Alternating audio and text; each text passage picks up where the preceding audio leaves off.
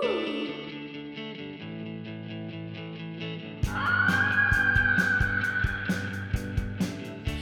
and welcome to One Great History. I'm Alex. And I'm Sabrina.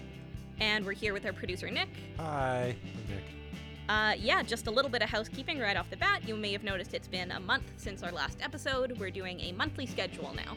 So we're going to do them consistently and not consistently and then sporadically? Yes, kind of. We'll Yeah. see. And so this is our October episode, which means we're coming at you with something a little bit spooky. Ooh. Yes. We are going to be talking about what is for sure Manitoba's most famous UFO sighting, which is the Falcon Lake encounter. I can't believe you got through the entire intro without a single X-Files joke. Now you've made me feel like I should have thought of an X-Files joke. I was thinking of them, and I was like, Alex will surely have a bit. I have no X-Files jokes in this script, Sabrina. You're responsible for that at some Oh point. no. Oh boy. Some people say I look like David Duchovny. Really? Yeah, ever since university. Huh. You guys don't see it, obviously. I do No. not see it. That's not a bad thing. Just a hard no. Like, really? General disgust. So who says that? But yeah, Sabrina, do you know anything about this case? Absolutely nothing. Okay, amazing. So the other fun thing about this is I interviewed Chris Rutkowski for this episode. So he's a really neat guy. He's an astronomer, he's a science writer, but most importantly for us today, he is a ufologist. Is that how it's pronounced? I think so. I guess you could say a ufologist. That's normally what... Yeah, ufologist. I'm pretty sure it's ufologist. Okay. Or at least that's how Yeah. I'm going to say it right now. Okay. But he wrote a book called When They Appeared, which is specifically about this case. So he's kind of the guy who's done the most research on this, and he wrote that book with Stan Mahalik, who's the son of the guy who's going to be kind of at the center of our story today. Okay. And so one of the first things actually that I asked Chris was, to kind of play devil's advocate, if, I'm someone who doesn't believe in UFOs at all, I think that this is all like a load of malarkey. Why is this stuff even worth talking about? And I think he gave a really good explanation, so I'll just play that for you. Well, we're not saying that aliens visited Manitoba. What we're saying is something happened that has been documented by the government of Canada and the government of Manitoba, and it's really irrelevant whether you believe in aliens or not, because this is simply a fact that something happened and it's affected the community. It's part of the cultural milieu of the Falcon Lake community, and even all across Manitoba and Winnipeg, people will think of Falcon Lake and they'll think, I think there's that UFO thing that happened there a long time ago. So whether you think it's poppycock or not, that's irrelevant to the fact that it's a historical event. Yeah, so I thought that was a really good explanation of why, he's a scientist, we're historians, why we might want to talk about this stuff. Yeah, I mean, we talk about all kinds of other weird things. This is true. We just talk about things that we think are fun. But I thought that was a good explanation. Yeah. And throughout the episode, I'll play you a few other clips from him. Oh, exciting. Yeah, I mean, in some ways, I feel like we're a little bit out of our depth here because neither of us are scientists. No. So I marshaled him and also another surprise special guest later on to help explain some of the science. Is it your dad? It's a surprise, but it might be my dad. Is it Alf? Is it Alf? Alf the scientist. Okay, so to kind of introduce our main character here, Stefan Mahalik. He was a Polish immigrant. He worked as a mechanic at a concrete plant here in Winnipeg. He was a former soldier during World War II, a translator, a member of the Polish resistance. Oh. He also was a concentration camp survivor. Oh, wow. But importantly for our story today, he was an amateur geologist. Okay. And on May 20th, 1967, he was in the Whiteshell looking for quartz. Okay. So there's quite a bit of quartz out in the Whiteshell. You've been out to the Whiteshell. I think twice. Okay. Yeah. So it's 5:30 a.m. when he sets out. It sounds like he had found a quartz vein kind of a ways away. Yeah. Obviously, we're talking about a very different time in the Whiteshell here. Most of these areas now probably have stuff in them, hiking trails, buildings, whatever. Or they're a provincial park where you can't go and... You can't just go and stake a claim for quartz. But back then, that was the thing you could do. So he was kind of, if you know where the town of Falcon Lake is, Mhm. he was like across the highway and a ways away. So there's like a riding stable Yeah. now. And had found a vein. So he's out there kind of doing his thing, trying to get some quartz. Around 12:15, he had taken a break for lunch, and I'll actually let Stefan Mihalik explain to you exactly what he saw, because there is an episode of Unsolved Mysteries on this. So I'll play you a super short clip where he tells us what he saw. When a flock of geese in the pond below kicked up an unusual racket. Looking on the tree, I notice two cigarette-like shape things with the hump in the middle. So what the hell is that? So what the hell is that? I felt like I had to include that because I thought that was so fun. That's awesome. That is the correct response to seeing that shape. Absolutely. So he sees these two glowing red ovals in the sky. One of them flies away, and the other one kind of stops and begins lowering itself near Mihalik. And as it lands, the red color fades to kind of an ordinary metal color. It ends up being a saucer about 40 feet wide. And as he stands there, Mihalik actually makes a sketch of it, which maybe I'll show you and you can kind of describe it for the listening audience here. I mean, probably the best way to explain it is it does look kind of like a UFO, right? It's the saucer base and the little dome thing in the middle. That is exactly how I would describe it. Yeah, this looks like if I just say, imagine a UFO, you were thinking about this thing that he's drawn, 100%. So he says it's like perfect. He can't see any seams or welding is part of what he really notices. He also notices that there's a hatch on the side of the craft, which is about 2 feet wide. And there's kind of almost like a vent or like a grid on the side of it. Okay. Yeah. And gusts of warm air are coming from it. He can kind of hear a motor, but that's it at first. And so he actually starts looking for logos, like stickers. Yeah. Because he's thinking at first that it might be an American Air Force craft of some kind. Yeah, okay. So for context, this is the Cold War, right? 1967. Yeah. That wouldn't be a crazy first thought if you're not a UFO-prone person and you see some kind of weird aircraft. Yeah. So he doesn't see any kind of logos, though. And then the hatch opens, and a bright purple light shines out of it. And he hears two voices inside talking, but he can't make out what they're saying. So he tries speaking to them, and what he says is, "Okay, Yankee boys, having trouble? Come on out and we'll see what we can do about it." So he still thinks it's Americans. Yes. Okay. Also a very polite way to greet aliens, I think. Hello, Yankee boys. Yeah. It just seems like a very sweet man. Yeah. Much nicer than Will Smith in Independence Day. What is he? I haven't He goes, "Welcome to Earth," and he punches the alien in the face. Yes, much nicer than that, much more helpful. So he gets no response. He tries again in several other languages. He speaks, Polish, Ukrainian, Russian, German, French, and doesn't get an answer. So he steps closer so he can actually see into the hatch. And I have to say he's a little vague about what he sees inside. Okay. He says that he sees kind of like lights crossing the interior. Okay. And they're flashing on and off. And that's about all we get about what he saw inside. Okay. So he touches the side of the craft, and it's burning hot, and it actually melts the kind of fingers on his glove. Oh. So we do have a picture of that if you want to see. Yeah, absolutely. Okay, yeah, so it's like a sort of leather-ish work glove, and yeah, some of the fingers are burnt. Yeah, it's a work glove with, I think, 2 of the fingers there look like they've been kind of singed or melted away almost.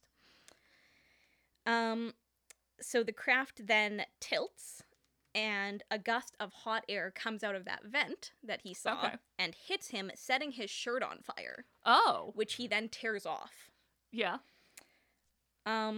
Actually, can I show you, maybe without sound, I'll show you a little bit more of this Unsolved Mysteries clip, because it's very fun. Okay. And you can describe what we're seeing. Okay. You ready to Am describe I watching the reenactment? Is that You're what- watching the reenactment, yes. Okay, so we've got a guy in a plaid shirt and maybe one of the worst sort of animated UFOs I've seen. That's why I needed to play this for you. And there's like a sunburst thing in the corner, like we're watching the newer Star Trek movies, and this guy is creeping towards it so slowly. Is it more exciting with sound, or is it? No. Hang on though. It gets more exciting in a second. Because he's moving at a real snail's pace. He's still walking towards it, guys. Oh, he puts on his safety glasses. Very important when you see a UFO. Gotta wear your safety glasses. So the inside of it looks a bit like the inside of the TARDIS in Doctor Who. He takes off the safety glasses once he's done looking inside. Okay, now he's touching it.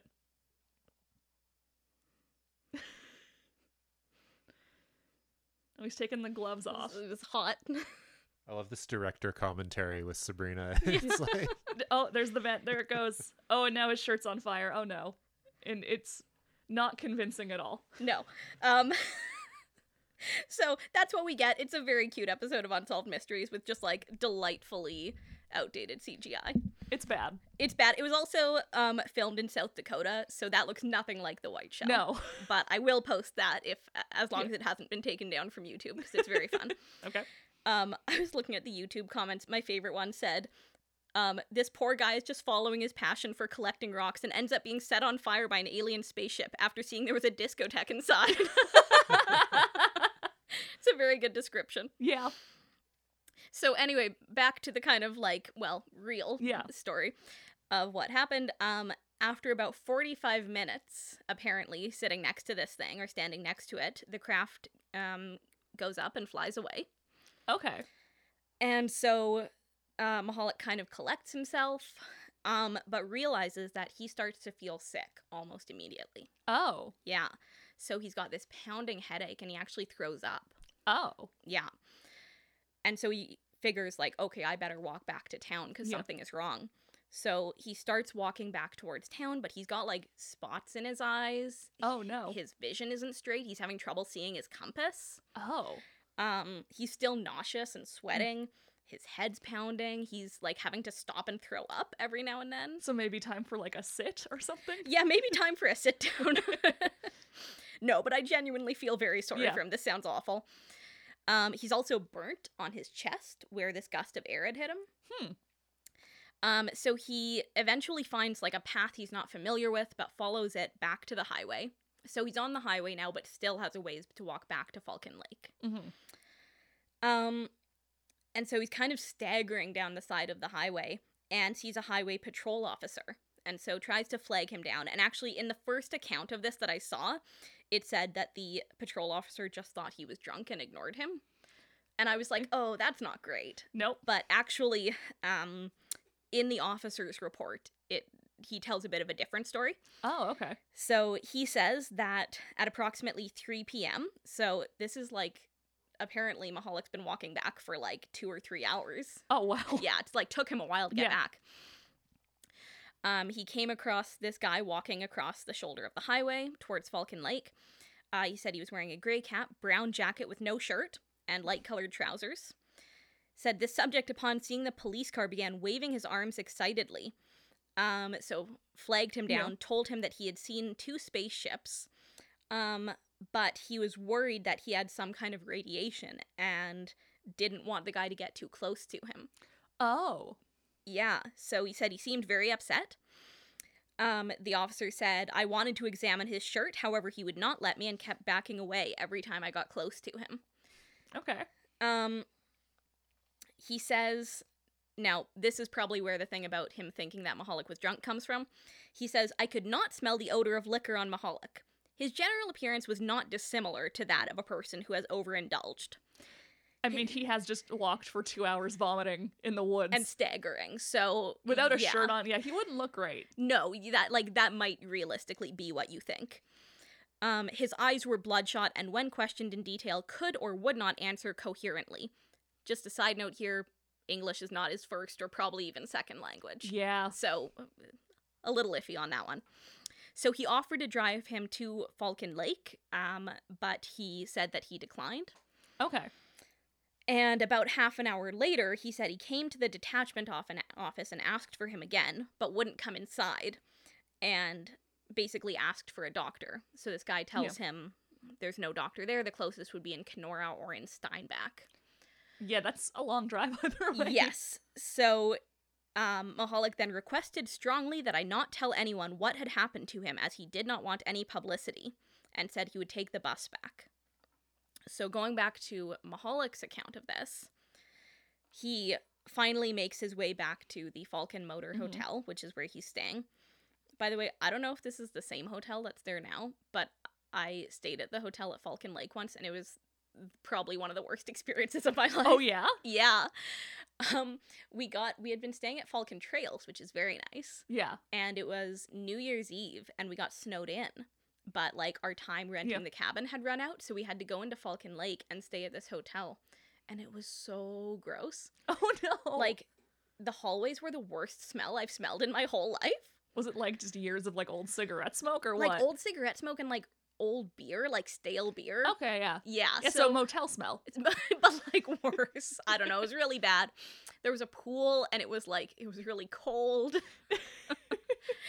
Just like a weird dark like water slide. Huh. It was very strange and bad. I don't know. Hopefully it's better now. That was several years ago, so I don't even know if it's the same hotel. He might have been at a different one. May have been nicer. I think Like yeah. 60 years ago. It sounds like it was more just like a roadside motel, so I'm not sure if it was the same one. In any case, so he makes his way back to the Falcon Motor Hotel, but he hesitates before going in because, and he says this now in his account, he thinks that he might be radioactive. So this is why he apparently said, no, I don't want to come in. No, I don't want you to give me a ride. He's like, I think that I might be contaminated with radioactivity.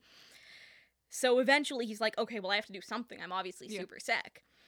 So he finds the motel owner and tells him he needs a doctor, but there isn't one in town again. So like I said before, Falcon Lake isn't built up at this time like it is today. I've gone to a doctor in Falcon Lake. I'm pretty sure they have one now. So he just goes back to his motel room and rests for a while. Okay. He calls his wife and he tells her there's been an accident, but he's okay. But asks if their oldest son can meet him at the bus terminal in Winnipeg. So this poor guy has to take the bus home. Oh, God. How long of a bus ride is that? Oh, well, I don't know. I mean, driving, it's 2 hours. So probably longer? Probably longer. Oh, God. So he arrives back at 10:45 that night, and his son meets him at the bus depot and immediately drives him to the hospital. Yeah. At the hospital, Mahalik tells the doctor that he was burned by an airplane, or kind of something like that. So he's playing this pretty close to his chest so far. Yeah. So the doctor doesn't seem to believe there's anything unusual about his injuries. Yeah, so he's got these kind of burns and he's not feeling well, but the doctor doesn't seem to think there's anything all that strange about it. But in the aftermath, it does end up coming out pretty quickly that he saw a UFO. Yep. Yeah, that would spread around pretty fast, probably. And people seem to take a real interest in this story, especially locally. And what's funny is that there are actually like a ton of UFO sightings in Manitoba. Oh, interesting. Yeah, Chris told me that there are something like 2,000 to 3,000 a year. What? Yeah, which is crazy. I think there are people who track these things, I suppose. Yeah. I mean, I'm sure a lot of those are just like, I don't know, I saw a thing in the sky. I saw a weird thing. What else could it be? Yeah. Well, anything could be an unidentified flying object. Like, absolutely. Oh, then we identified it was a helicopter. Yeah, and I think a lot of the time it's like a weather balloon, a helicopter, a satellite. But actually I found an article the next day in the Tribune about how 20 people had seen a UFO over Lockport. Oh. So apparently lots of UFOs going on around this time. I feel like in the context of the Cold War, that's not that surprising. Well, also in the context of the space race. Yes, absolutely. People are thinking about space. They're looking up at space. There's more things in the sky. Yeah, I mean, probably also there's more like media about space coming out too in terms of like, I mean, comic books at the time too, right? Yeah, like space would be on the forefront of many people's minds. Star Trek. Yeah, right. That's coming out around then too, yeah. But I did find a couple of especially fun Falcon Lake UFO stories that I thought I'd tell you. So one of them, a server from the hotel talks about how she saw a UFO, and she says she was going on a date with her boyfriend to the dump. She says, okay, a fun thing to do in the area at the time was to go to the garbage dump in the evening to watch the bears. I mean, like, I guess people in Winnipeg go hang out at Garbage Hill, but there's less, like, literal garbage there. Yeah, we just go, like, tobogganing. Yeah. But on their way home, they saw a silver object in the sky that followed them home. Okay. So that's all that one. I just really liked the thing. And that wasn't a bear. It was. Unless it was like a sky bear. You never know, right? Yeah. Later, one of the hotel owner's sons got a phone call from his friend who told him that he could hear like almost an electronic beeping noise coming from the woods near Penguin Resort. So they walked down the road to their house and heard this like electronic beep, beep, beep in the woods and took their flashlights and walked into the woods, but the source of the sound seemed to move and they couldn't find it. They talked to a local trapper the next day who told them that it's the call of a particular owl, a saw-whet owl. So, yes. So there. Man, that must have been so disappointing to be like, we're on to something crazy. And yeah, so I think that just a happened. bird. I think that happened shortly after what happened to Mahalik. So I can see that you'd be like, is that the UFO? Yeah, like, is this the thing? Yes, but no, just an owl. Yeah. But yeah, in any case, people, probably because a lot of stories are just like those ones, people take a real interest in this one, and Chris offered some insight too about why people are so interested in this particular story. I maintain it's probably one of the most important cases in all of UFO history because it has everything that you would possibly want in a UFO case. You have somebody who saw a UFO up close, in fact, touched it. He was injured by it. There was radiation found. He himself was injured. The government investigated. We have all the government records of this. We have the medical records. Even the United States Air Force sent investigators up to try and figure out what was going on. There was material found at the site that's been tested by a number of laboratories. It has literally everything that a classic UFO case has, and yet has received relatively little attention. Yeah, so Chris there is saying, like, you know, in terms of like the grand scope of UFOs, this one for whatever reason hasn't gotten as much. Just like there's physical evidence then technically, right? Yes. And there was radiation? We'll get into that. Okay. That's a little taste of things to come there for sure. Okay. But yeah, so the media sort of descend upon the Mahalik home in a way that actually becomes like pretty disruptive to their lives, unfortunately. Yeah. And like a lot of Chris Rutkowski's book is actually about that. So he says like the title When They Appeared is less about like it's not about aliens. It's actually Stan talking about like when the media and all these people showed up at their houses and basically wouldn't go away. Okay. And just like how disruptive that was to their lives. So people start kind of like interrogating his friends and neighbors about what kind of guy he is. And Mahalik's wife, Maria, especially hates all of this. Yeah. She seems like a very kind of like straightforward person. Actually, just a side note that I love her. So she was also a member of the Polish resistance. Oh, cool. Eventually captured and sent to a concentration camp by the Nazis and survived that. She and Stefan were separated for 10 years. Oh, wow. When he had to flee communist Poland and she wasn't able to join him immediately.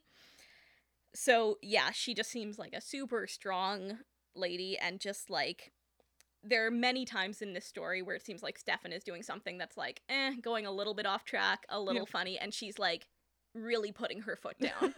And being like, no, don't do that. We're gonna do this thing that makes more sense. Yeah, so she is really not into all this media attention, and it sounds like they have quite a lot of arguments about like, I don't think you should be talking to these people. You know, we don't need to have this going on in our lives. And so partly to deal with this, Mahalik eventually writes up an account of what happened, which is like a few pages long, and he has several copies printed so that he can just give these out to people who inquire. So as the media come, he can give it to them. So that's where I got most of that story about what he saw. Okay, yeah. Now, the RCMP take an interest in this pretty quickly. And they begin searching for the spot where Mahalik claims to have seen the UFO. So again, we have to remember, this is the Cold War. So yeah, like an unidentified flying object could have been the Russians. It could be those commies. Yeah, I mean, no matter what it is, that's something to be concerned about, right? Yeah, but I mean, like, thinking about my dad was growing up in the 60s and 70s, and what he would talk about when, like, going to school in rural Manitoba is doing, like, bomb drills in case, like, nuclear war happened. Yeah, I remember my mom telling me she partly did not go on to grad school because she was worried about there being, like, a nuclear end to the world. Yeah, and she was like, life's too short for grad school. I assume everyone would be, like, very concerned about, like, someone landing mysteriously. Yeah, absolutely. So they want to try and find, of course, as much evidence as they can, as quickly as they can. The problem is that Mahalik is still super sick. Oh. So Stan in the book talks about how he was moved from his parents' bedroom, which he shared with them, into the basement, which he, like, found really scary. He was, like, a 9-year-old kid, and he didn't want to be sleeping in the basement, but also just, like, how serious that was, that they were like, you can't even be in the room, your dad's recovering, he's super sick. So he's basically bedridden. He's, like, nauseous, he's having headaches and blackouts now. Oh. And he's lost 15 pounds over, like, 3 or 4 days. Oh, that's not normal. No, it's not great. There's also this really weird thing where he feels that he smells of sulfur. Like, that there's this smell, like, coming almost from inside of him. So I'm not quite sure what to make of this, because the doctors say they can't smell it. His son says he could. So it's kind of like... But also, I guess, like, the kid is also 9? Yeah. So I don't really know. Like, anecdotally, I was trying to figure out, like, could that be anything? Why would someone smell like sulfur? And radiation can, I believe, affect your sense of smell. Oh. So if we're to say that it is just him smelling this, in fact, it might actually be something about his sense of smell that could be affected if he had encountered radiation. I don't know. Yeah. I'm not a doctor, so that's as far as I want to take that line of reasoning. Yeah. But yeah, the doctors can't really tell him much about why he's sick. His burns seem kind of superficial. Seasickness tablets seem to help. They say he isn't suffering from radiation. I don't really know how one tests for that. Yeah, I don't know. But also it's 1967, so I don't know how much doctors can tell you about There's anything. Probably not, like, an easy at-home test. No. I'm sure they just, like, wave a Geiger counter over him. Probably. Like, I'm sure they could tell you you're not radioactive, but I don't know how you diagnose radiation sickness. But yeah, also, this is really sad, Stan is bullied a bunch because people think his father's, like, kind of a kook because he's like, oh, your dad saw Little Green Men. Like, yeah. So that goes on for a while, which is too bad. Yeah, but so initially Mahalik is too sick to help in the search, which dramatically slows down how long it takes to find this site again. So he gives them some directions. He gives them kind of this roughly drawn map, which I have here. So, yeah, you can kind of see that. Oh, wow. That's not super helpful. No, it's like there's a little bit of... There's, like, here's some water, there's a cliff where I was, here's a rock. Like, probably it might help you remember where you saw a thing. I don't know that it would help someone else find a site There is, I think, famously, a lot of water and rocks in the White Shell. Yes, there are a lot of both, that's true. Yeah, I'll put that up on social media and on the website, but it wouldn't be super helpful. No. I mean, I don't know what else they expected him to do. No. So they can't find it, unsurprisingly. Yeah. So eventually, when he is well enough, the RCMP actually take him out in an RCAF helicopter. Oh. To try and locate the spot, but he can't find it. Okay. How long does it take him to recover? Quite a while. So after a while, he's kind of well enough to sort of be getting out of bed and then to get to work, but he actually continues being ill for like months. Oh, wow. It's quite a long illness. But quite a lot of it is made of the fact that he can't initially find the site. Mm-hmm. And so Chris explained this a little bit to me, why that might not be as bad as some people say. Some of the objections. Why didn't he tell people, when he found the site? Why did he go off with a friend? Why didn't he go off with a military person? There's some debate about how when they took him out to the site, just a matter of a few weeks after this had happened, he was still quite ill, but they flew Mr. Mihalik out by helicopter, see if he could spot it from the air. They landed and then took him into the bush, and they tromped around for literally a day, and he couldn't find the site, but then went back by himself, or sorry, not by himself, but with another friend, and they were able to find the site later. But the argument is, well, maybe they hadn't created the site yet or something like that, and it was close to where that they had found it, but there's some debate about that. And yet the site as described in a map that he had drawn for the RCMP and National Defense for them to be allowed to find the site matched the area completely.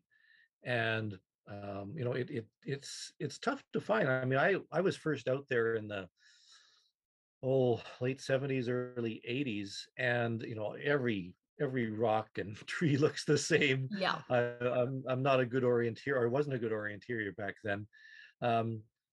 And in fact, when I was taken out there by somebody who said they knew where it was, after we got back, they said, "Oh, you know what? We were in the wrong spot completely." So it took a little while, but now it's actually to the point where the GPS coordinates have been plotted, and we know exactly where this site was. And it's too bad that wasn't available back in the 60s. Right. Yeah. I mean, if any of our listeners have been out to the Whiteshell, I mean, you have to know that the second you get off a trail, you're going to get lost pretty fast. And I have to imagine that back then Falcon Lake was not built up in the way that it is today. Yeah, indeed. And when the encounter occurred, it was middle of May, and the trees had not yet budded and with leaves. And when they did take Mr. Mihalik out there 3 weeks or so, a little bit longer after the event, the trees had leaves on them, and he just simply couldn't find his way around. Oh, that's interesting, because I think he had mentioned that, everything looked different, but I hadn't quite put two and two together that that's part of why it was. Yeah, so pretty hard to find things out in the Whiteshell. Yeah, I mean, also, like, presumably, if you, like, woke up early, were attacked by a spaceship, kind of, you might be a little confused when you get back. Well, and I think the fact that they took him out by helicopter. Yeah. I actually think I'd have a super hard time finding something by helicopter. That I had previously visited on foot. Yeah, because you're viewing the entire landscape from a completely different direction. Yeah, and the other thing Chris mentioned, and which I hadn't put together, is Mihalik said, like, well, between the time that I had been there and when they took me there, everything looked completely different. The seasons changed? The seasons had changed. Yeah. It was May when he went out. The trees had just barely budded. And then it's like well into June by the time they go back. Everything's all green and grown. Yep. And so... yeah, it actually ultimately turned out that when he had taken them out, they had been super close the first time they went out. There was just a big bush, basically, between where they had been and where it was. Unfortunately, though, this also ruins a potential story with Life magazine. Oh, no. Which it sounds like Mihalik was super excited about. They, like, brought out a camera crew and everything, and then can't find the site, so they all kind of come back to Winnipeg, like, disappointed and annoyed. And this seems to kind of be the beginning of the, like, downfall of the relationship between Mihalik and the RCMP and, like, the RCAF and these other groups. Because before this, they'd been kind of working together quite nicely. But the RCMP really starts annoying Mihalik by the sound of it. Oh, no. Yeah, so also kind of the main guy who's working with them keeps annoying Maria, Mihalik's wife, by smoking his cigar in their house. So he's a rude house guest. He's a rude house guest, and he's, like, asking all these rude questions. they inquire like a whole bunch into whether or not he had anything to drink the night before. Okay. So there's this whole thing where like they ask him and he says, no, I didn't have anything to drink. And then they ask the hotel owner, who says, oh yeah, I served him 4 or 5 beers the night before. To me, this kind of seems irrelevant. I've had 4 or 5 drinks before. I did not see a spaceship the next day. Yeah, that's not like that much, especially assuming you're like a fully grown Yeah, man. this is a 50-year-old man from the former Soviet Union. Yeah. I mean, stereotypes aside. Yeah. I don't think that would make you see a spaceship the next day, like 14 hours later. Yeah, so to me that seemed kind of irrelevant. There's also, like, in their little interrogation, they're asking him, like, how's your eyesight? I'm like, also seems irrelevant. Yeah. It's not like he's saying this is something he saw far off in the distance. Most of the things they investigate do seem to check out, like the things that they can verify about when he left, when he got home, that kind of stuff.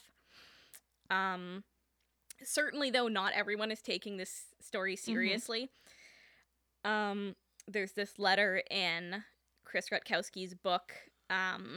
It's from the Department of Geology at the University of Manitoba. And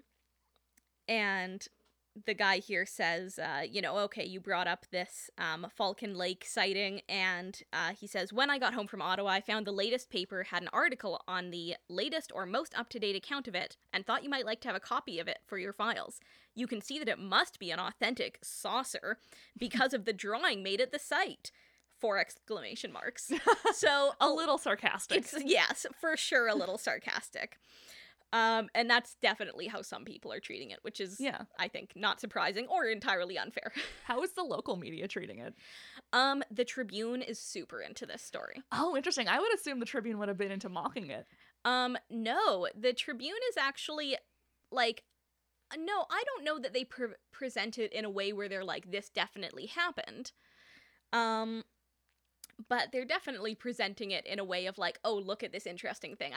I don't feel like they're super mocking it. Okay, it's funny actually because they print so many stories on this when there's very little actually after the first bit to even talk about. It's just like, they're just interested. Remember that guy who saw a UFO? They're still looking for the site. Like, oh, people are coming from Colorado to look for the site. They're still looking. Yeah, so it's not really news past a certain point. No, but there's several articles like that. It's clickbait. Yeah. So actually, I think this is the first story that runs. I was burned by a UFO, says City Man. Yep. So, pretty straightforward. And yeah, there's, he's in that photo there with a picture of the sketch that he made. Yeah, and then the little kind of subtitle here is Steve Mihalik, after hospital treatment for burns, shows his sketch of the UFO. Okay. By the way, you'll see him referred to as Steve sometimes. It's one of those things where people anglicize their names. Yeah. Yeah. Another weird thing, though, is that his burns keep reappearing. Oh. I actually don't know that that's that weird. You know Ono, Ross, and Carrie? Yeah. Remember Ross, he burned his foot in, like, a fire walk, like, years ago and still has eczema? Yeah. Yeah. So, I think that's not that weird. The burns, though, do appear to be in this kind of, like, grid pattern, which is weird. So, like, he was hit with it and not, like... Yeah, it's a little confusing, because presumably that hit him through his shirt. Yeah. I don't know if you can see this all that well. Let me see if I can zoom in on the burns here. Okay, yeah, it does kind of look like a grid pattern on his chest. So, and I guess he's claiming that that came out of, like, a vent or a grid on the side of this thing. Now, in that clip that I played of Chris Rutkowski, he mentioned that Mihalik had found the site with a friend. Mm-hmm. And this friend is a super interesting side note. Yeah? Yes. So, this guy kind of just, like, shows up at their house one day. Okay. And he basically says, like, oh, I have a cabin at Falcon Lake, or he, like, knows a guy with a cabin at Falcon Lake, and he offers Mihalik his cabin as a kind of, like, home base that he can use to search from as he's feeling well enough. Okay. This guy's name is Gerald, or Gary Hart, and Sabrina, I can only describe him as a spiritual successor to Ginger Snooks. So I love him already. Yes. But I will say also a man showing up and being like, I have a cabin in the woods seems like the start of, like, a horror movie. That's true. Where, like, he brings you to the woods and then hunts you for sport. Yeah, horrifying. That does not happen, but there's Okay. many other weird things. So Gary Hart is the owner of an electronics store, Okay. the front of which is plastered with anti-government cartoons, which are drawn by his business partner. Okay. He is loud and boisterous and prone to cursing. Does Maria hate him? Maria hates him. Yes. She actually, eventually, the way he gets out of the picture is she bans him from their house. Again, Yeah. love Maria. So he's extremely annoying. He's extremely annoying. He is also, most notably, a public tax avoider. Okay. So he had been arrested and taken to court for this multiple times. So in 1959, he made the papers because he filed a tax return for his business, which he had to do, with only comments and no numbers in it. So it's things like, do you have any loans? What with? Like, Okay. yeah. Or, like, accounts and numbers, none available. Yeah. Okay. So Okay. he actually eventually won on that because they ruled that he did, in fact, file a tax return. Okay.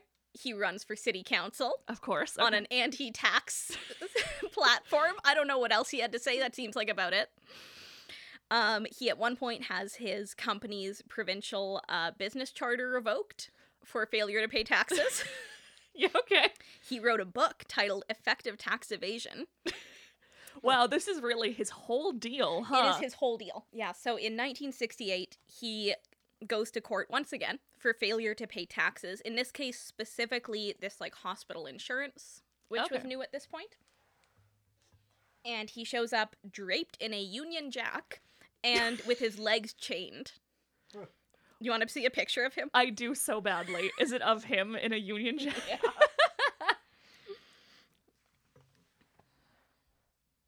Oh, wow. Yeah, it's just an old guy wearing a Union Jack like a cape. And a chain around, like, his whole neck there. Oh, okay. And, yeah, it says Flagged and Chained is the, the title there. It's like a really patriotic version of the ghost in A Christmas Carol. Yeah, there's another one where... Oh, here we go. He's got, He's like... wearing a badge that says something taxes. It says Mort aux taxes, death to taxes. I don't know why it's in French. I don't think he was French. No, but there's also a skull in the middle, isn't there? Yes. Wow, this guy hates taxes. Yeah, he hated taxes. Yeah, so actually in that 1968 case, he eventually serves a 2-month sentence. He asked to be let out early in exchange for leaving Canada immediately, probably for southern Rhodesia. This is a quote here. Because the country is the last bastion of Christian freedom and it's entirely anti-communist. Okay. Anyway, that's just a fun little sidebar there. But then also, presumably, he doesn't leave the... Does he leave the country? I don't think so. He's back in the paper in, like, 1970 for tax evasion again, so I don't think he did. So this But is they the actually guy... let him out on the promise to maybe go to... No, I think he just served his 2 months. Okay. I do love that made the paper, though, that he was just like, can I get out of jail, please? And they're like, No, No. that's not how this works. So, also, I'm pretty sure Rhodesia also had taxes. I think most places do. I think so. He's going to be very upset. But yeah, so this is the guy who kind of works his way into Mahalik life Okay. and becomes friends with him. And they return together to search without telling the RCMP or the RCAF. Okay. And Maria is actually super upset about this and apparently thinks about calling the RCMP to tell them. It's unclear whether she does or not, but she definitely considers like ratting on her husband. And like all respect to her, she probably should have. So they do in fact find the site together out there searching. Along with some things that Mahalik had apparently left behind at the site. Okay. Mm-hmm. So had So other there people was, not like- like gone out there like tromping through the woods to find it, independent of this? Good question. I think like, the RCMP had for sure. I don't know if individual people had been looking for it. I don't know if they would know what to look for. Yeah.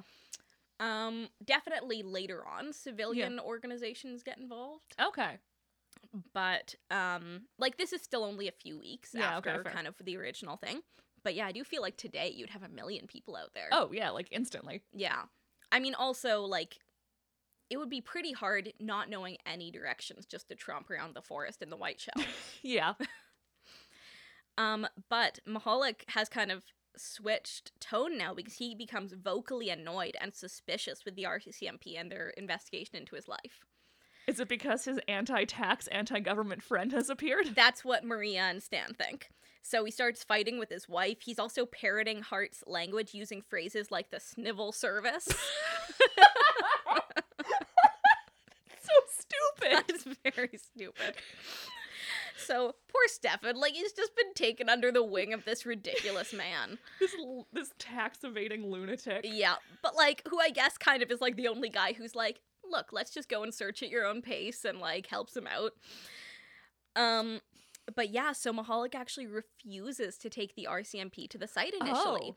Because, and I think this is probably under the influence of Hart, he says that he wants to formalize his mineral rights to the land first before he turns over, like, any materials. Oh. Yeah. Huh. Okay. He also demands that Gary Hart be involved. Oh. Yes. So, yeah, it's a very weird thing. Yeah, so Maria eventually bans Hart from their home. And he does sort of, like, and actually the investigation is suspended until Hart is out of the way. And wow. Yeah, because the RCMP are just like, we can't work with this guy. And he does just kind of fade away after a while, I think probably thanks to Maria there. I mean, good. This guy seems yes, but I awful. think this had kind of, like, permanently damaged Mahalik's relationship with the RCMP at this point. Also, nothing ever comes of those mineral rights. Oh. So, like, he never actually, like, goes out there and mines that quartz. So, I think that was probably just some weird stand he felt like he had to take. Okay. I don't know. So, eventually, they do talk him into leading them to the site. Mm-hmm. Yeah, and again, it turns out they had just been basically one big bush away from finding it. Now, one weird thing is that the site had actually been in range of a forest ranger tower. Oh. So, there's certainly an argument to be made that if there had been a UFO there, the forest ranger would have seen it. If the forest ranger was paying attention. Yes. I mean, this is the other thing. We've all had boring jobs where we're like, I could be looking out the window, or I could not.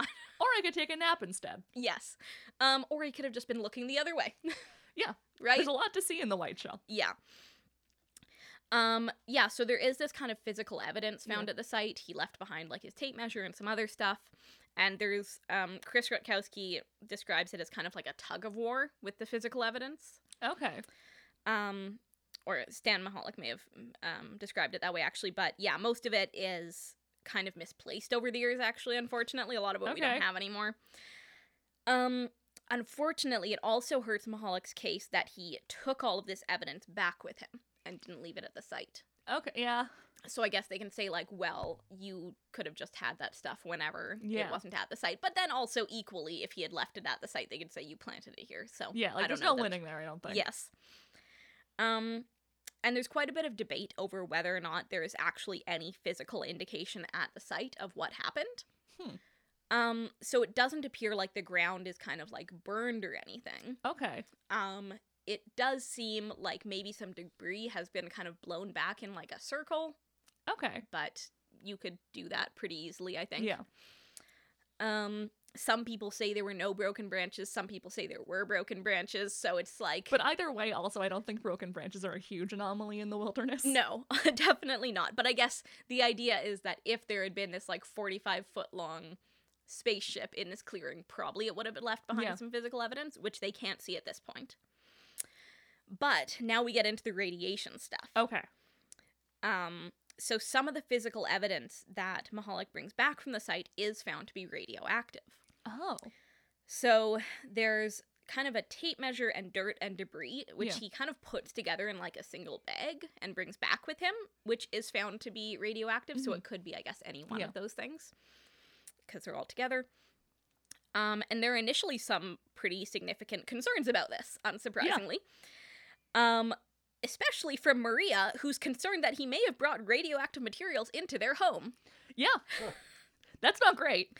Yes, and also the RCMP are concerned that perhaps the site should be closed off. Yeah. If it's super radioactive there. So this is when Maria kind of sits down with Mahalik and is like, you need to be cooperating in this. You've brought radiation into our home. This is a serious thing. This isn't just you and your UFO at this point, right? Yeah. This is like radioactive material. We need to figure this out. So he does agree, and the federal authorities come at that point and test the house for radiation. Okay. And they find that it's okay. Oh, good. Yeah. So no one's been contaminated here, which is good. Now, the federal authorities begin looking for places that Mahalik could have acquired radioactive materials in order to contaminate the site. There's this whole weird kind of interlude there. We'll talk a little more about that later. They check the site itself to see if it's radioactive. There's actually, though, this I didn't know, there's an ambient level of radiation in the white shell. Oh. Yeah, so I guess there's a lot of granite, which is just slightly radioactive. Okay. Yeah.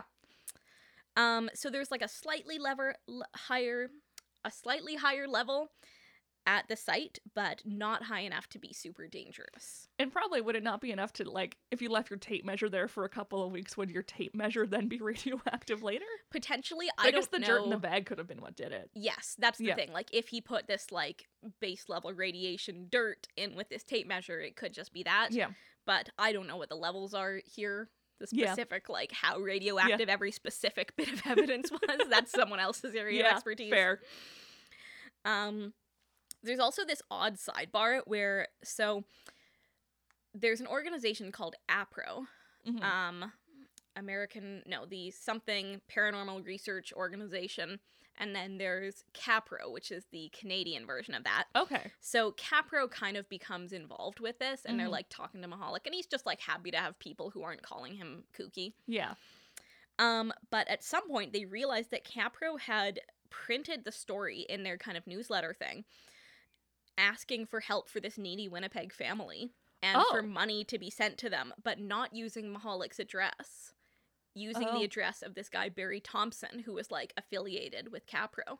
I thought good old Gary Hart was gonna turn up again. No, just like everyone is out screwing Mahalik. It's very sad, and also just like selling his little book that he had written. But also again not getting that money to, so like they never made that money. Oh, that's gross. Yeah, it's super weird, not very nice. And Mahalik is still sick. Oh no. Yeah, so actually it might have been nice for them to have some of that money because he was out of his job for quite a while.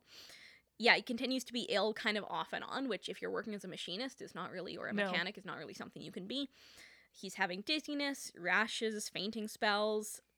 One day he's back at work in the concrete plant and he begins to swell and turn purple and he blacks out. Oh, that's dangerous. Yeah, so the doctors think that that may have been an allergic reaction, but they don't know to what. Oh. And so he recovers and they're never really sure what that was. So could be entirely unrelated. There's also one thing that I began thinking about is the fact that he's working in this cement plant. And, like, who knows what kind of chemicals in 1967 he may have been exposed to there. Like, could some of this illness be attributed to that? Yeah, to, like, long-term work in a factory, essentially. Totally. And especially the fact that, like, here he gets this, like, acute bout of that while he's at work. Yeah. So, I don't know. Another weird interlude, there are so many of these weird little interludes, is that a year later, men show up at the house. So this is in Stan's kind of story here, and so he was a kid. He wasn't really sure where they came from. But they have Stefan undergo hypnosis. Oh! Yeah, recording the session. And so I'm really not sure what to make of this. Apparently he just recounts the story again. Like, he'd already done that, so I don't know if that really does anything for or against it. But anytime I hear hypnosis, I'm like, hang on. That might not work. That might be a weird thing. But back on the radiation stuff, Mahalik and this guy named Marty go out to the site again with a Geiger counter this time. Oh, okay. So before they had just kind of come back with all this stuff and then found out it was radioactive. And they realize that the radiation is concentrated on a crack in the rock, and they find small pieces of silver in there, in this crack in the rock, along with a couple of larger pieces that kind of conform to the shape of the crack. Okay. So a bit of this was kind of over my head, so I had Chris explain some of it to me. Okay. Yeah. And what was found at the site itself by the RCMP and the Air Force was sort of like residual radiation or granular particles with some radioactive materials within it. There's a debate as to whether it was caused by radium. In fact, the one prevailing theory that it was either deposited there by somebody who had actually, this is actually, we have the documentation of this, that the RCMP and the Air Force actually went to a nuclear waste disposal site in Manitoba to see if somebody had dug up nuclear waste and taken it off to Falcon Lake because they were that concerned. But then the other, the material that was found a year later is actually melted silver with uranium ore sprinkled on it, and that's what made it radioactive. And how that got there, is part of the mystery. Right. So it certainly is a baffling kind of case. Yeah, I really love that the expert on this is like, who knows? Who knows? It's baffling. Yeah, so there's suspicion that maybe someone could have planted these pieces. That seems like a weird place to hide it, though. In the rock. Well, I guess so. They say that the silver that was found was like in its composition similar to just like sheet metal that you would get. So it is something that you could obtain. Yeah. The harder thing to obtain would be uranium? Yeah. And so this is the bit that's kind of over my head. There's some debate about whether it's radium or uranium. And the reason that's significant is that radium was used, do you know what for? Oh, is it for painting stuff too? Oh, sort of. Okay. For wristwatches. Okay, yeah, that's where I was getting at. Yeah, that's where you were going. Yeah, so to make wristwatches glow, it was painted on. Yeah, so this is where we get like the radium girls, right, who were slowly poisoning themselves by licking the tips of their paintbrushes. Yeah. So there's some accusation that it had simply been scraped off the front of a wristwatch and then like sprinkled on these pieces of silver. But if it was uranium, you can't just get uranium anywhere. Yeah, so they go and they check out this nuclear dump site, essentially, at East Braintree, and don't find tampering there. That would be pretty serious if there had been tampering. But yeah, there's, who could have planted those? Could have been Mahalik, could have been Gary Hart, maybe? Yeah. Seems like a weird guy. Could it have been, like, Barry Thompson and Capro? Who knows? Who knows? Yeah. Or maybe they were just there. But also, some of the officials recall being kind of horrified that Mahalik was, like, handling these radioactive materials with his bare hands also. That's not great. No, and so they have to kind of talk to him about, like, don't do that. Yep. The other weird thing is that a previous search by a member of the Department of Mines and Natural Resources had not found radioactive material.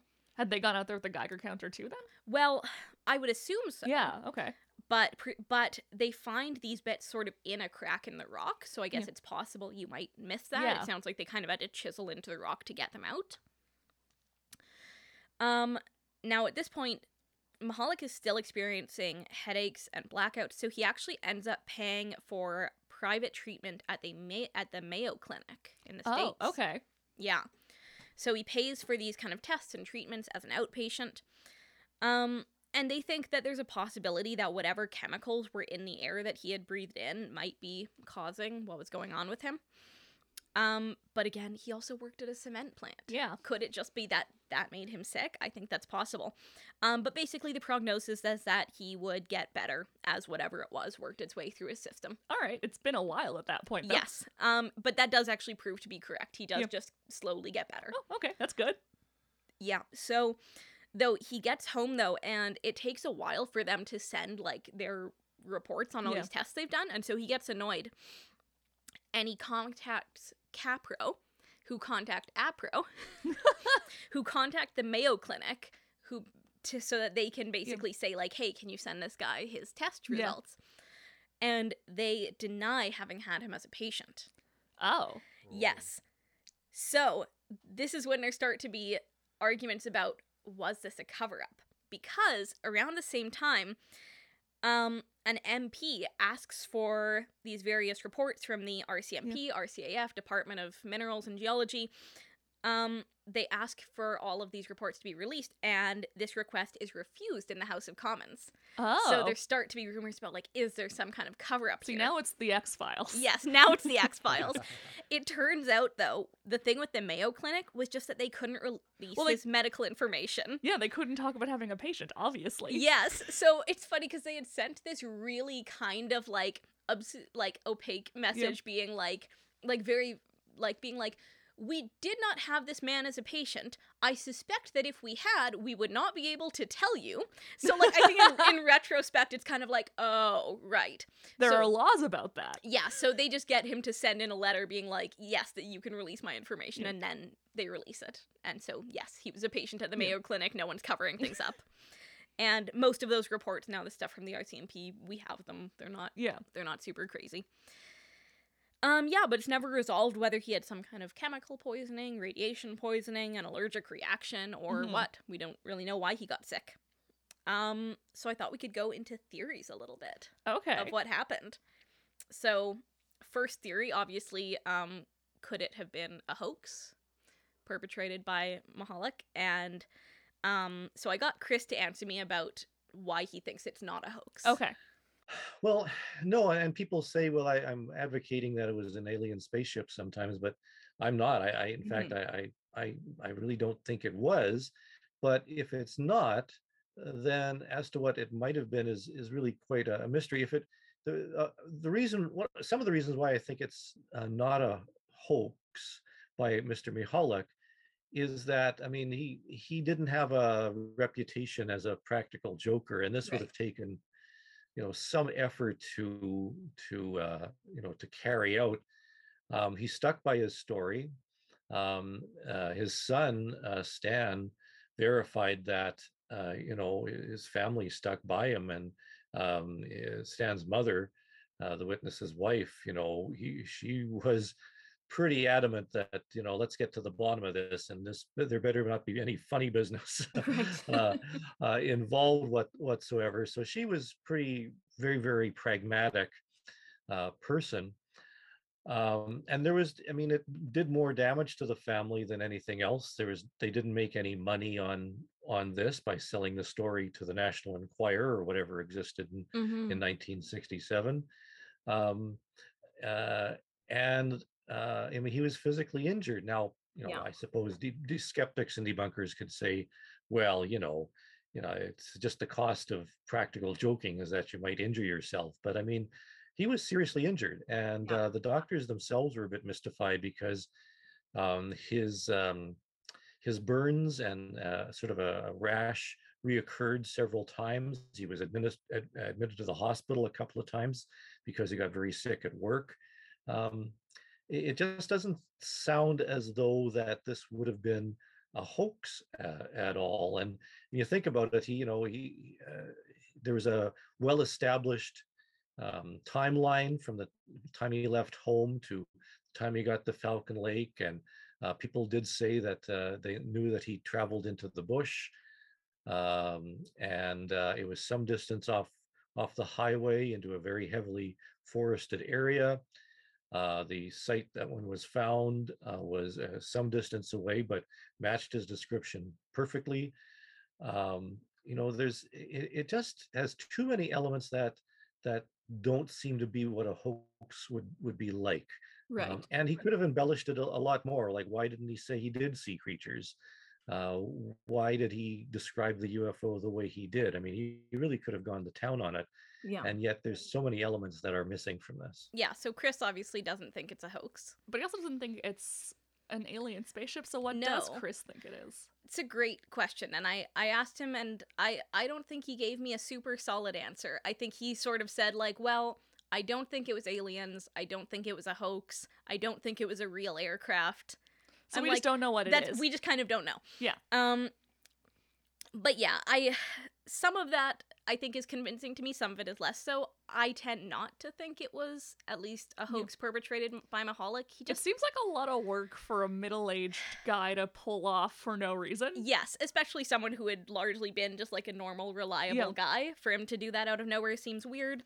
And also just like to be out of work for so long. Like he unsuccessfully pulled it off. Like it's not like everyone believed him and everyone saw aliens. It was like he spent his rest of his life trying to explain to people that this thing happened, and everyone's like, yeah, sure, pal. Yeah, like it didn't turn out all that well for him if it was a hoax. And I think probably the best evidence that it wasn't is just how ill he got. Yeah. Like, I don't think that would be something you could fake unless he was like playing around with radiation somehow trying to set this up, but that seems unlikely.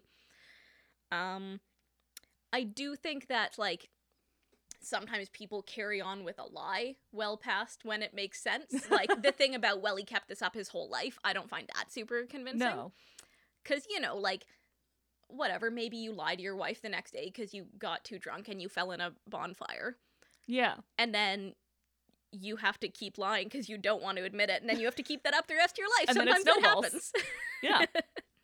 But I don't think that's, like, the best explanation. No. That seems pretty uncharitable to him as well. Yes. And yeah, I don't want to be uncharitable to him because he seems like he was like a super sweet guy, really solid dad, and yeah.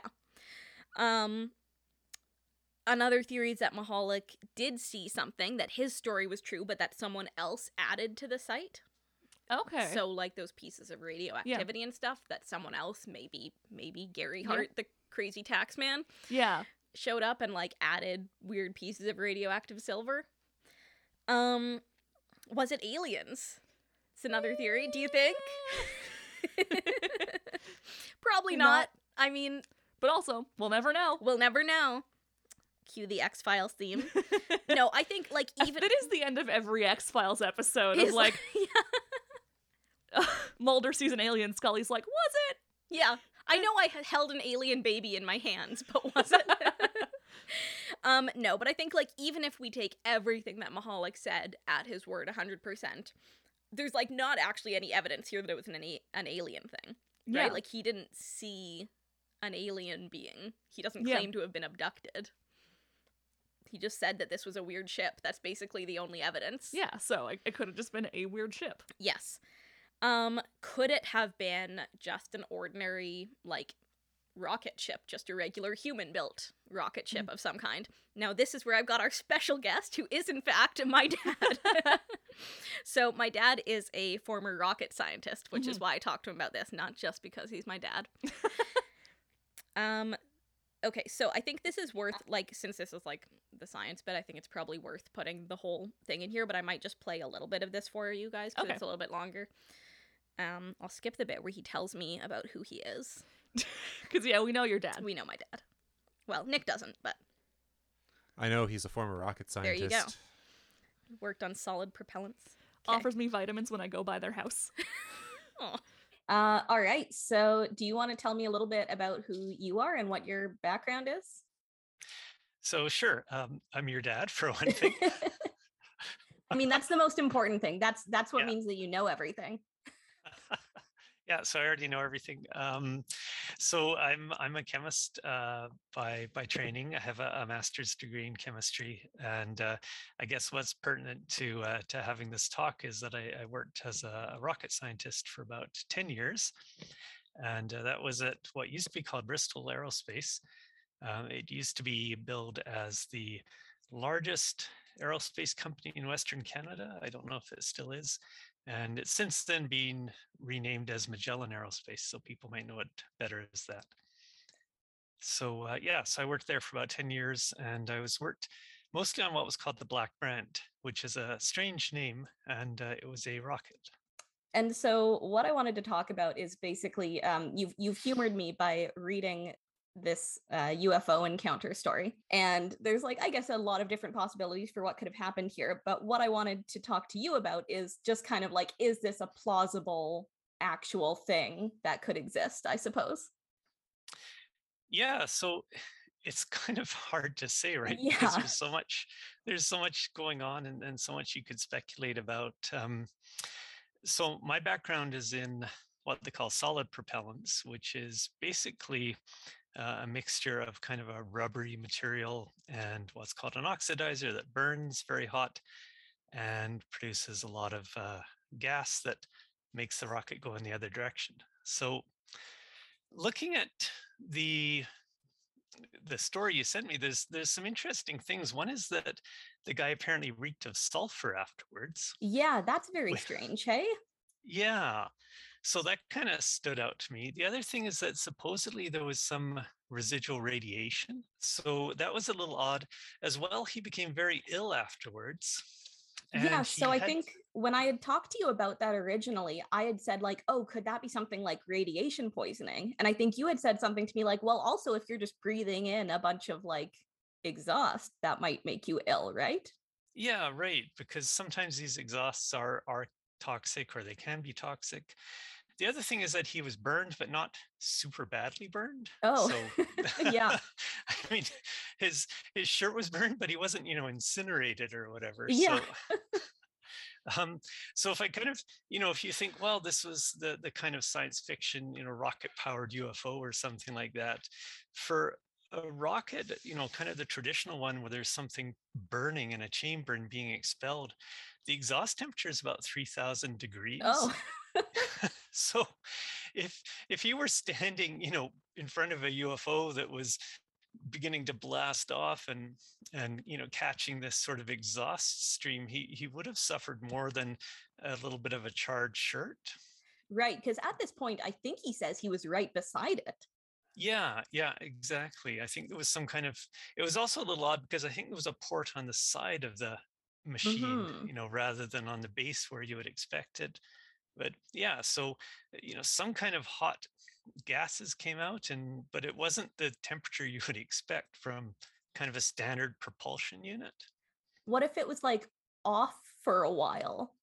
Is that I don't is that anything?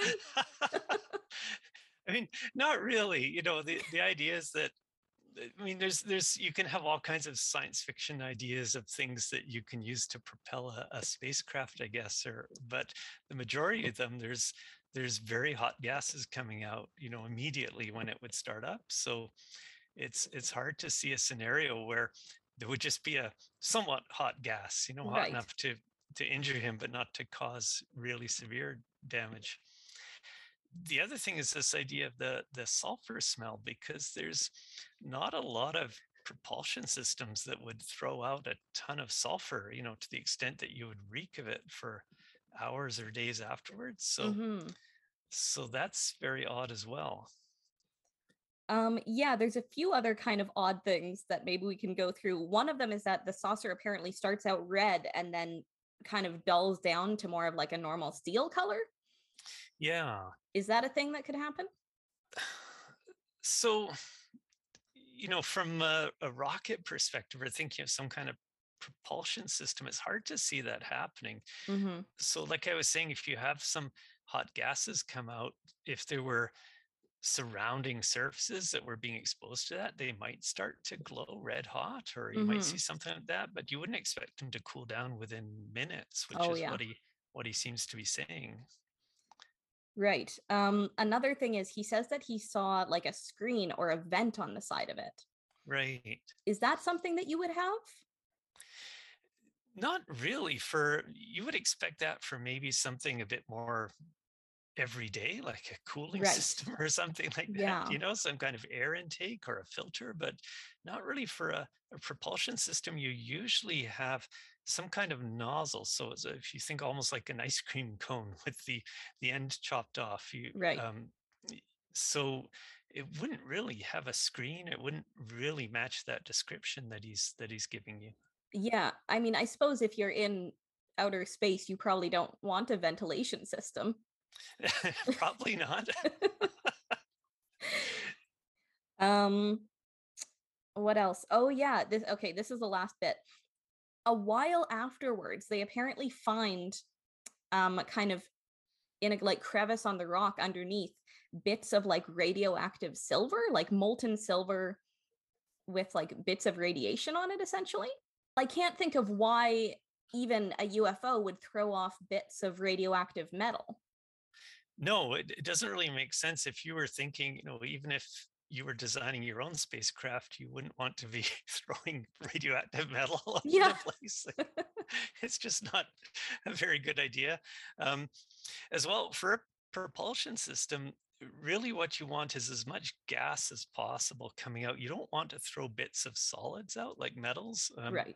because they don't actually help you propel your craft very well. So most propulsion systems are carefully made to make sure that there's nothing sort of solid or metallic coming out. It's all hot gases. So the point that the idea that this is happening doesn't really fit with anything that would really make a lot of sense. Right. Assuming that everything's working normally. So then I guess you can start to think about, well, was there something going wrong? Oh, Is yeah. that why? Right. So yeah, so that's kind of where that would lead me, is to think about, was something messed up, that it was, that craft, assuming it's all real, right? Taking this all Yes. at face value, was there something that wasn't working properly? Right. But I guess overall, I think you're saying it doesn't really sound like a rocket ship that would function. No, exactly.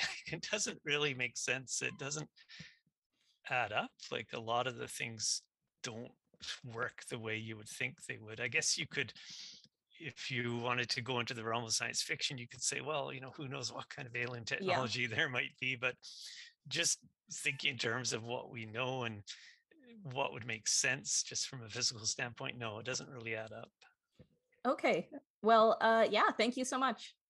Okay, you're welcome. And if you have any more UFO sightings, you can always give me a call again. Okay, thank you.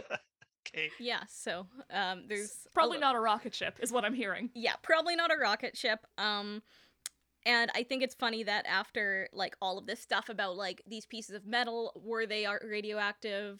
What kind of radiation? Like in the end, that might kind of come to nothing if it doesn't make sense for those to have resulted from a spaceship.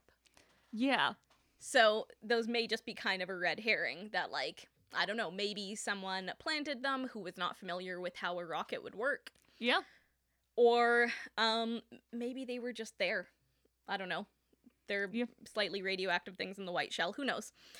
Yeah, so probably not just like a regular rocket ship. And definitely a big thank you to my dad for reading through this and telling me whether it sounded like a real rocket ship. Tolerating your, like, could it be another type of gas? Yeah. Oh, my poor dad, whose children all went into the arts. The other thing I thought about is whether, so it doesn't sound to me like a space vehicle. It doesn't sound practical for that. Could it be like a nuclear-powered aircraft of some kind? Like not meant to go into space, but just meant to fly around the Earth like an airplane. So the Americans and Soviets both experimented with nuclear-powered aircraft. And that would explain some parts of this, right? It would explain potentially why he got so sick if he had radiation poisoning. It would explain why there might be radioactive debris. The problem here is largely the year. So the American project, which attempted to build one, ran from 1946 to 1961. Okay, so it's like done by a number of years. It's done by a number of years. It was actually canceled by JFK before they ever even built a working aircraft. Okay. The reason for that is because they had been working on it for 15 years and had spent $1 billion, Sabrina. $1 billion? $1 billion and had not built a working aircraft. Okay, so I think, like, it's time for it to end. I think JFK probably found that out and was like, what? Time to cut our losses. Yeah, I mean, we're spending money on the space race, but not like that, fellas. The Soviets did kind of create an experimental nuclear-powered aircraft, but theirs was essentially just a nuclear reactor mounted inside a bomber. Okay. Like, this thing was, like, 150 feet long. It just looks like a normal plane. Yeah. It's not anything like a saucer like we saw there. But then also, why would it be in the white shell? Yeah, no, it doesn't make any sense for a Soviet airplane, like, of any kind to be in the white shell. If they had some kind of experimental presumably they'd be testing it in like Siberia. Was your dad very excited to talk about science with you? He was really nervous. I a little bit bullied him into it. And then afterwards he kept being like, was that okay? I was like, that was so good, Dad. You really sounded like you know what you're talking about. Okay. Because he does. Yeah. Anyway, I looked at the thing I was trying to look up. Okay. Which is that there was a rocket range in Churchill too, so like there was space stuff yeah. going on in Manitoba, but probably Yeah, so you might I don't think it's that crazy that you might see some kind of aircraft in the White Shell, just probably not like the kind of thing that he described. yeah. And probably it wouldn't be radioactive. I mean, so this is the issue. This is part of the reason why the Soviets don't ever do anything with this aircraft, is because so they did fly it actually. There's a number of times. Oh, cool. Most of them though not with that reactor running, because they were largely just trying to test if they could separate the engineers from the radioactivity. Yeah. Like they were experimenting with different kinds of Protection, shielding, right? Yeah. of protection. So that's part of the issue. That's why you don't want a nuclear-powered aircraft Yeah. for the most part. So it doesn't really make sense even if you did see an aircraft of some kind for any kind of radioactivity to be present. So that might just be something that's actually totally irrelevant to the story. Yeah. And yeah, so again, it was canceled, their project, it was too expensive, and the possibility of disaster also with a nuclear-powered aircraft is like pretty obvious here. Yeah. If it crashes, bad things are gonna happen. Yep. Gonna have Chernobyl 2.0. Yeah. And the idea also with a nuclear-powered aircraft was that it could stay in the air much longer than one requiring fuel, right? Yeah. 'Cause it wouldn't need to refuel so often. So it could engage in nuclear retaliation if ever your entire country is bombed and disappears. Yep. The idea is made obsolete by the creation of intercontinental ballistic missiles, which can be mounted on submarines. Yep. So that ends that project. Yeah, mutually assured destruction done in a way that was not these aircraft. So, Cold War is lovely. Yeah, another theory, could it have been just some kind of hallucination? I mean, like, maybe, like, there's the physical evidence. yeah. So I think I'm just going to throw away the pieces of metal. I think that's weird and irrelevant and could have been planted later. Yeah. But the burned shirt and the glove, for sure. Yeah. But they're not necessarily evidence of what he said he saw. They're evidence of something. They're evidence that he got burned, for sure. But is it possible that he, like, had some kind of medical emergency out in the White Shell as he's sitting there and having lunch and, like, fell in his fire or onto his barbecue or something? I guess, like, the grate pattern only makes sense if you fell on, like, a grill. Yeah. Though, right? Yeah. Which, I mean, you might have, right? So I think that's possible. I mean, he has this continuing illness, but it could be a kind of chicken and egg thing where he has this continuing illness because he got ill and saw this thing and then just continues to be ill. I do think that's possible. I think it's a little hard to imagine the exact scenario. Yeah, like that's a very specific hallucination. Yeah. And then, I mean, we don't know of any other hallucinations he ever had in his life, but maybe you also just don't tell people after no one believes your UFO first story. one, yeah, so I have no idea what happened. Yeah, I don't know either. I don't know, and Chris Rutkowski doesn't know, and I don't know, but we all like Stefan Mahalik, and we all love Maria. So, and Stan Mahalik wrote this nice book for us, so great family, great story, we love them. What does Stan think happened? Is he, like, all in on his dad's? He believes what his dad says. Okay, for sure. I mean, I guess that makes sense. Yeah, like, I don't know that he thinks that it's aliens. Yeah. But I think also, like, because of how their family was treated, I get the feeling that he ended up being, like, a little bit defensive, and I don't mean that in, like, an insulting way, but I think felt... Or, like, protective, maybe? Protective is maybe the better word. I think felt a little protective of his father and his story as well. That makes sense. But yeah, this has continued, even though we don't know really what happened, continued to have a lot of cultural relevance. Mm-hmm. Obviously, if you go out to Falcon Lake, I was out there in 2017, I guess, and there was like a ton of stuff about it. This is the anniversary. That's where I got my nice shirt. Right, yes. There have been a number of planetarium shows at the Manitoba Museum about it. That's fun. Yeah, I tried to see if the planetarium operator could track them down for me, but he unfortunately could not. But he told me about them, which is very nice of him Oh, good. anyway. Chris Rutkowski mentioned a mini opera, which What? was written at some point. I couldn't find it. Ah. I didn't find out about this that long ago. But I would love to see that. Yeah. Yeah, there was a coin minted with it on it. Yeah, so it's a nice thing that's kind of lasted in our cultural memory. Oh yeah, and then Nick showed us that that album that the Weaker Thans wrote. Yeah, the Weaker Thans and Jim Bryson rented a cabin at Falcon Lake and recorded over a week and called it the Falcon Lake Incident in Hey. honor of that sighting, I Yeah. suppose. Yeah. Yeah, so nice little story with some cultural relevance to us. Yeah, it's interesting. I don't know. I'm not often sold on extraterrestrial things, but like, who knows? Yep. No, and I mean, I think I'm okay with it being a mystery. yes. I don't think it was aliens, just to be No. transparent. I do think he might have seen some kind of plane or something. I don't know. The journey is the fun part. The journey's the fun part, and we hope you enjoyed the story. We heard about an insane tax evading man, and that's all I ever want in a day. I hope everyone appreciated the little leeway I took there, the little side path we Yeah. took to get to that man. I loved it. Yeah, do you want to tell people where they can find us? Yeah, okay. So if you want to see pictures of any of the evidence Alex has talked about, you can check us out on our website, onegreathistory.wordpress.com. We'll also be posting them on social media. We are One Great History on Facebook and Instagram, and #1 Great History on Twitter. If you'd like to financially support the podcast, you are more than welcome to do so. We have a Patreon now where you can access fun bonus episodes where we talk about ghosts and fire horses and all sorts of fun stuff like that. It's $5 a month. You help us pay for research fees, help Nick put the podcast up on things. So it's patreon.com/One Great History. Thanks for listening. Yeah, just a little bit of housekeeping stuff. Alex, right? what show is this? Oh, I said hello and welcome to One Great History. No, you said hello and welcome. I'm pretty sure. Okay, we can start that over. That's fine. No, I like this intro. Okay, I'll start again.